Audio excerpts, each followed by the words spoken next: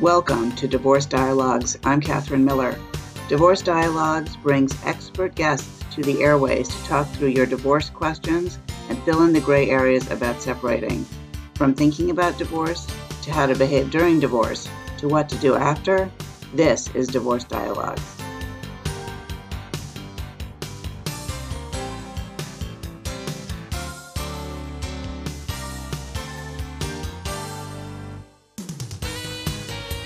Welcome to Divorce Dialogues. I'm Catherine Miller. I'm the founder of the Miller Law Group and director of the Center for Understanding and Conflict, and I am on a mission to change how people divorce and help them divorce with dignity.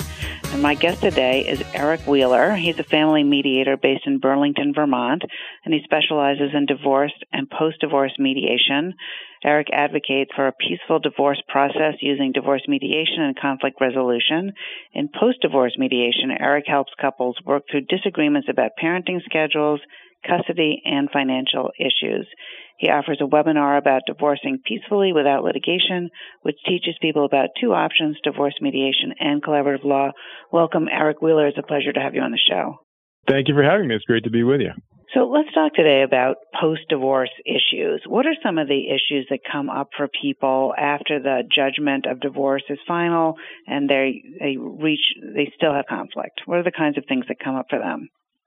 Sure. Yeah. So quite often people come to me with issues that come up afterwards. And it's a smaller part of my practice. It's about 40% of what I do. And the rest is divorce mediation. So as I've seen these people come with their challenges, I've realized that there's kind of a common set of themes that they bring, that they run into problems later after the divorce. So, one of the main problems I see is that they don't get specific on some of the details around their agreements. The parenting agreement is usually where they have the most problems. So, for example, they may not have specified specific details around the holidays. For example, they may have said, well, Dad will get Thanksgiving in the odd years, but what does Thanksgiving mean? And quite often people are amicable at the time of divorce, and which is wonderful. And sometimes they feel it's a little silly to talk about the specifics of, what does Thanksgiving mean? When will the kids come to each person's house? But it's important to take that time and get specific, even if it doesn't feel necessary, because that agreement can help prevent a lot of conflict later. So if you determine that Thanksgiving means 9 a.m. to 7 p.m., then that eliminates a lot of uncertainty and prevents conflict. With regard to the Thanksgiving example, because I think it's a really good one. If you didn't get really granular and talk about what each of you meant, people could genuinely interpret Thanksgiving in different ways. Some people could think and assume, and without discussing it, think that they were talking about a Thanksgiving meal. So we always do Thanksgiving dinner. It starts at 5 and it's over at 8. Or we always do Thanksgiving lunch. It starts at 1 and it's over by 3. Or it's the whole day. We go to Aunt Sally's house and we get there at 10 and it's football and there's this and there's that and the other thing. And that's the whole day. Other people could think, you know what? It's a whole 4 days. It's 4 days. Yeah. And it's a whole vacation. Thanksgiving starts on Thursday morning or on Wednesday after school. And clearly it goes all the way through to the next Monday because we maybe would go down to Florida or we might go to the beach or we might just go to see relatives in another state or even just hang out at home. And so someone could be thinking, okay, we're going to alternate Thanksgivings. One person could be talking about a 2-hour window. Another person could be talking about 5 straight days. and so, when we're really careful about it and we're talking about what does Thanksgiving mean and that people could, coming from a good place, right, not trying to be problematic at all, just have a different assumption about what that means. And I think that's one thing that you're talking about, clarifying different assumptions and also clarifying things that happen when you actually go to live the agreement and realize it's maybe not the same as you thought it was going to be. Is that right? Exactly right. Yeah. And as you pointed out, Catherine, there are so many different ways that people look at things like holiday. And so that's what I try to do in divorce mediation is take them through that and have them each talk about what's important to them. So one of them may say, I don't know, let's just make it Thanksgiving Day. The other parent may say, well, but remember, I like to take the kids to visit my parents. And so they need to talk that through and actually have that discussion. And then they can come to an agreement that'll work for both of them.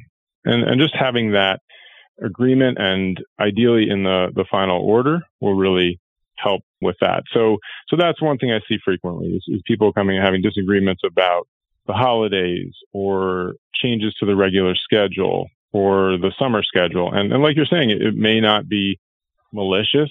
It may just be a true misunderstanding from two very different perspectives. Well, I think sometimes with parenting issues, the introduction of new partners can sometimes make people see things in a different way. What do you think about that? Is that your experience? Yeah, definitely. So with a new partner, there's obviously more details to figure out. So that new partner's family has different, their nuclear family has different practices, and so that may impact the schedule. Or if they have their own children, that could impact things too because of the schedule that their children are on. And then also just kind of getting perspective and advice from that new partner. Sometimes it really can exacerbate a conflict, unfortunately, but they want to kind of talk about what's important to them and how it impacts them, which is all reasonable. And sometimes I've had two couples in mediation talking things through. If they can do that fairly effectively, then that works really well because they're all talking about how these different schedule issues impact each of their lives. So, Erik Wheeler, I can imagine someone out there listening to this conversation thinking, yeah, right, how's mediation going to help? We've had a lot of conversations and it doesn't get us anywhere. All we do is end up arguing.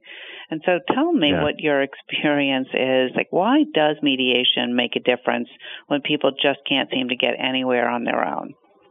Yeah, that is a frequent misunderstanding of mediation is that we can't talk things through directly one-on-one, then mediation's not going to be helpful. But that's not the case for most people because most people benefit a lot from having a third party and having someone facilitate who's trained to facilitate people to go through those difficult discussions. So even if you're having a lot of conflict, you can come together in mediation and talk things through. So, in mediation, we try to identify what we refer to as people's interests, which are distinct from their positions. And understanding those interests. So, for example, a position might be, I need X $1,000. Let's say we're talking about asset division during divorce. If we understand what's underneath that, for example, I'm concerned about my finances, when I have my new home by myself, then, there are a lot more opportunities to work through that and come to an agreement.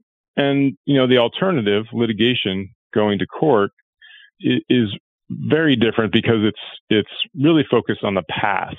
It's really focused on blaming, in most cases, focused on what that person did wrong in the past. And it's not talking about a solution for the future.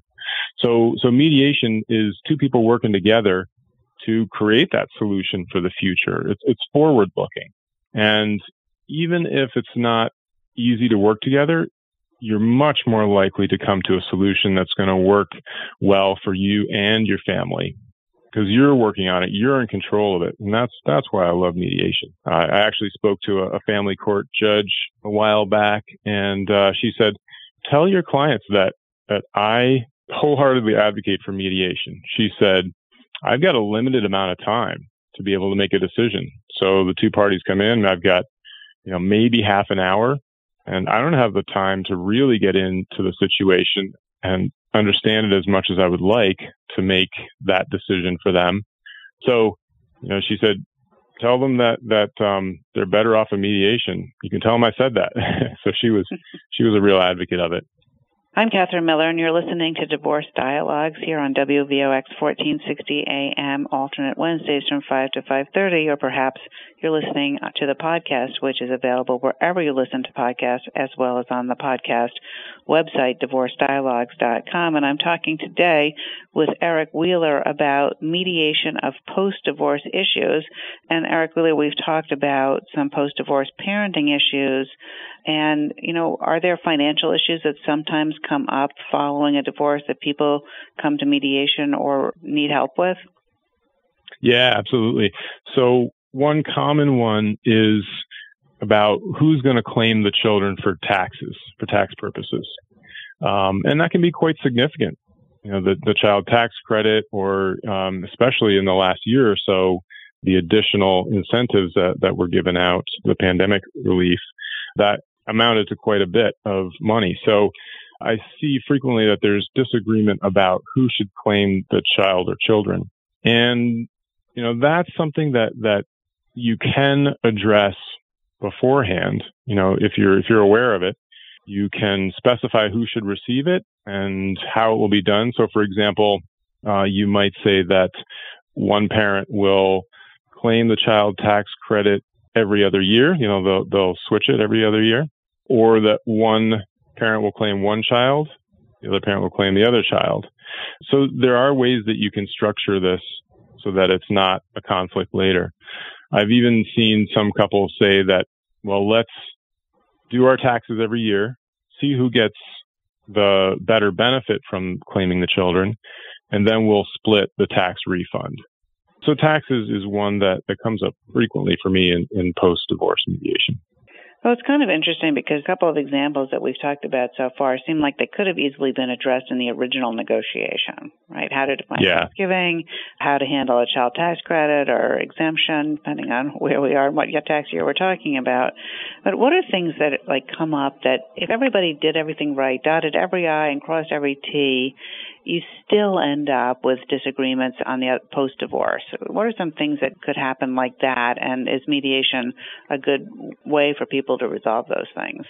Yeah, that's a very good question. And a good point, too, that you certainly can't prevent every conflict. I wish that were the case, but you can't. And so you just have to do the best you can, addressing as many issues as possible that you think could be problematic, getting as specific as you can. But in the end, there's going to be surprises, most likely. So, for example, let's say that one parent needs to move because for work reasons.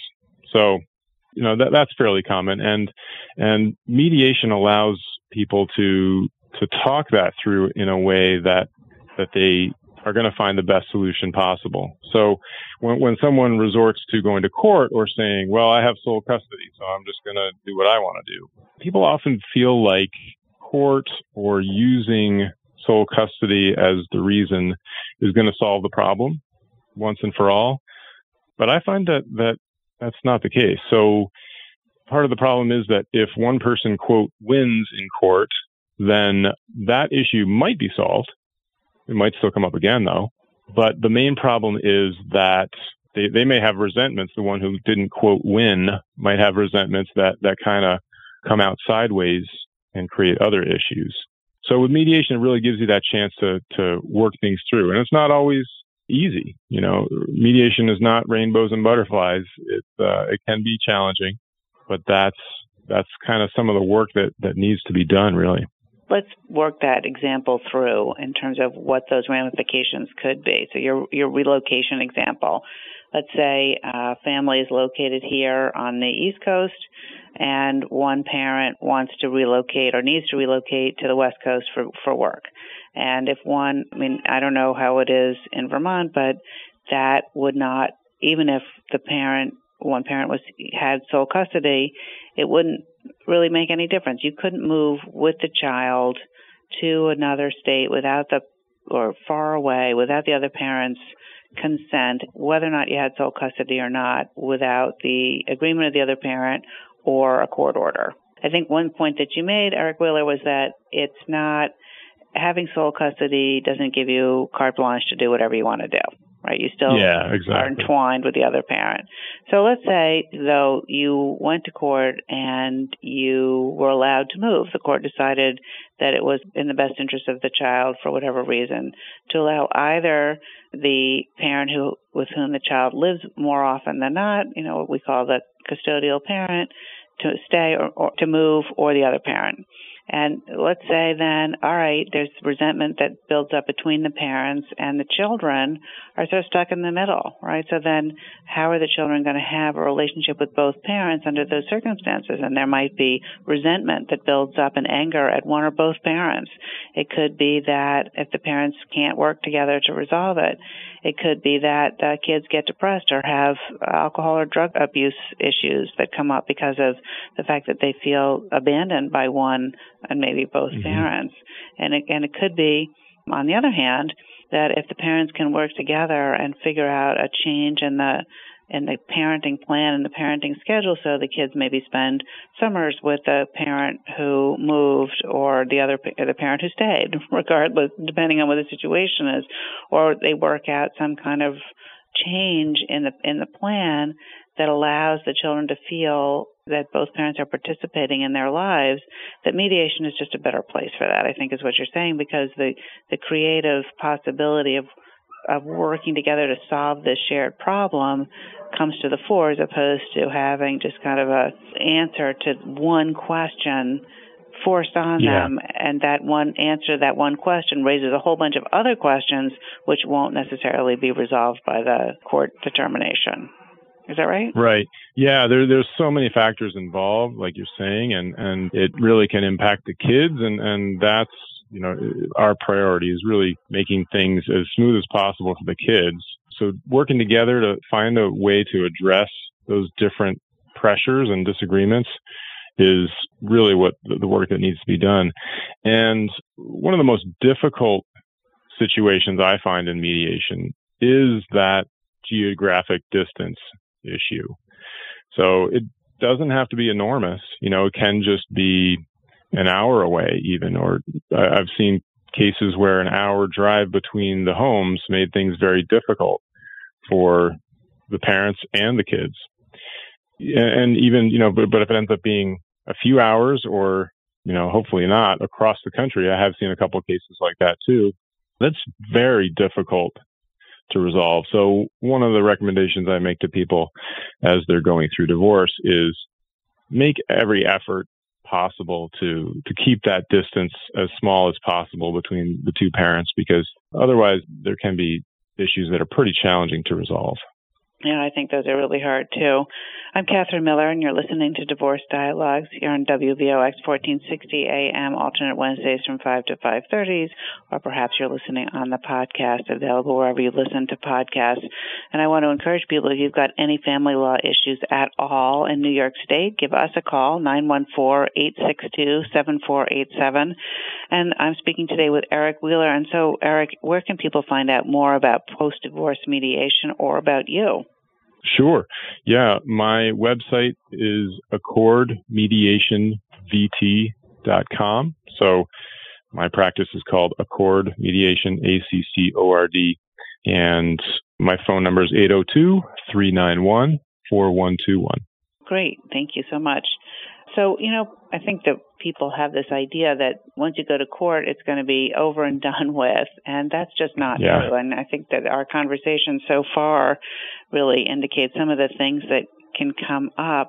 But what are some other things that you have seen people use mediation to help with after they've gotten divorced? Yeah. Another one that comes up commonly is how to split expenses for the kids' expenses.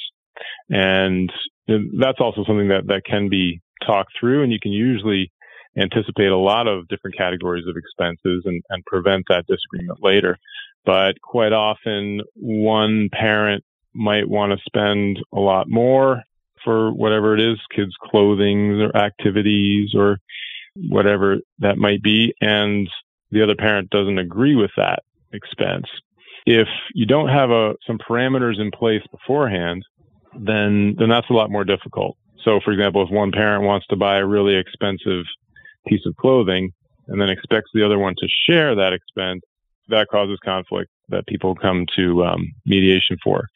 So what they often do in mediation, in this post-divorce mediation, is talk through what those parameters will be. So they might say, well, for me, an expense over $200 is going to be quite a bit for me to consider sharing. So let's agree that if the expenses can be over $200, you need to ask the other parent first to make sure that they agree on splitting that. And so it doesn't mean that the parents are limited from spending that. It's just that they can't automatically expect the other parent to pay it if it exceeds that threshold. That's kind of an interesting thing, because another thing that I found people come to post-divorce mediation for is if they haven't been truing that up on a regular basis. So if they have an agreement that they're going to split private school tuition or they're going to split whatever it is, if you let it get too many years go past. I mean, I had a couple come to mediation once where the bill was in the seven figures. Oh my gosh. One parent was looking for over $1 million in reimbursement, and the other parent was just like, no. Yeah. That's too much. And, it's really a problem. So if you do have an agreement that calls for a periodic true-up where one person reimburses, first of all, there's an app for that. There are a number of apps out there that do that for you and do that calculation so you don't have to be constantly texting. And I think that's really useful to use it because that means you don't have to talk about it, but also to not let it go years because it's just a lot easier to get reimbursed $20 than it is $2,000, $20,000, and certainly $2 million. What do you think? Yeah, absolutely. Yeah, and it's really hard to talk about those expenses a year later too. So even if both might agree to splitting that expense to some degree, if you're talking about an expense from a year ago and you're trying to dig up details on that, that's a lot more difficult. So I totally agree with recommending a periodic true-up. That makes a lot of sense. And tuition for private school or for college is also something that comes to post-divorce mediation. So that's, again, one of those things that you can talk about as part of your divorce and try to come to agreement on how you're going to split that expense and to what limit. Some are perfectly happy to share college expense, and they know that they are limited to a certain amount based on their income. So they'll say, well, I can guarantee I'll share it up to X. And those are important parameters to have in place. Yeah, and I also think that mediation can be very helpful when there's been a change in circumstances where the person who was making more money loses their job, or then the person who was making less money is now making more money. There can be a change in the parenting plan where the children are living primarily with one parent and switch homes, or go to a 50-50 arrangement, which might change the financial arrangement as well. And so I think that from our conversation, my own experience, the idea that any what we call in the law post-judgment, but post-divorce issues that come up can be much perhaps more easily discussed in mediation, and that it's easier if people go to mediation right away when they have a disagreement instead of waiting till they're really, really dug in. What's your experience with that? Yeah, totally agree. And people ask me that sometimes. They say, well, should we do mediation now or should we wait a little bit? And I say, no, talk about it now. Even if maybe there's some details you need to figure out and you can't do those in the first session, you can at least get through a lot of the discussion and therefore come to some understanding of each other's side viewpoint, and also get some of those issues out of the way. So the sooner the better, because those resentments that build up, that can make things much more difficult to work together if they are building up over a long period of time. Yeah, I agree with that, because people just dig themselves further into a hole, and it's not getting better. I mean, what are you waiting for? Just to hate each other more? And so, I mean, when people get divorced and when they have children, there's a long road they have together, and if mediation can help them resolve the issues more easily, I'm all in favor. Absolutely. Yeah, and that they're working together for the kids' benefit too, which is really important. Yeah, so, I think mediation, just in our last few seconds, can also be helpful if people have any kind of disagreement about parenting or decisions or school or doctors. It's a great place to go. Erik Wheeler, that's my experience. Absolutely. Well, thank you. It's been great having you as our guest on Divorce Dialogues. Thank you so much for your time today and for your comments about post-divorce mediation, and I really appreciate it. Absolutely. It was good talking with you, Catherine. Thanks for having me.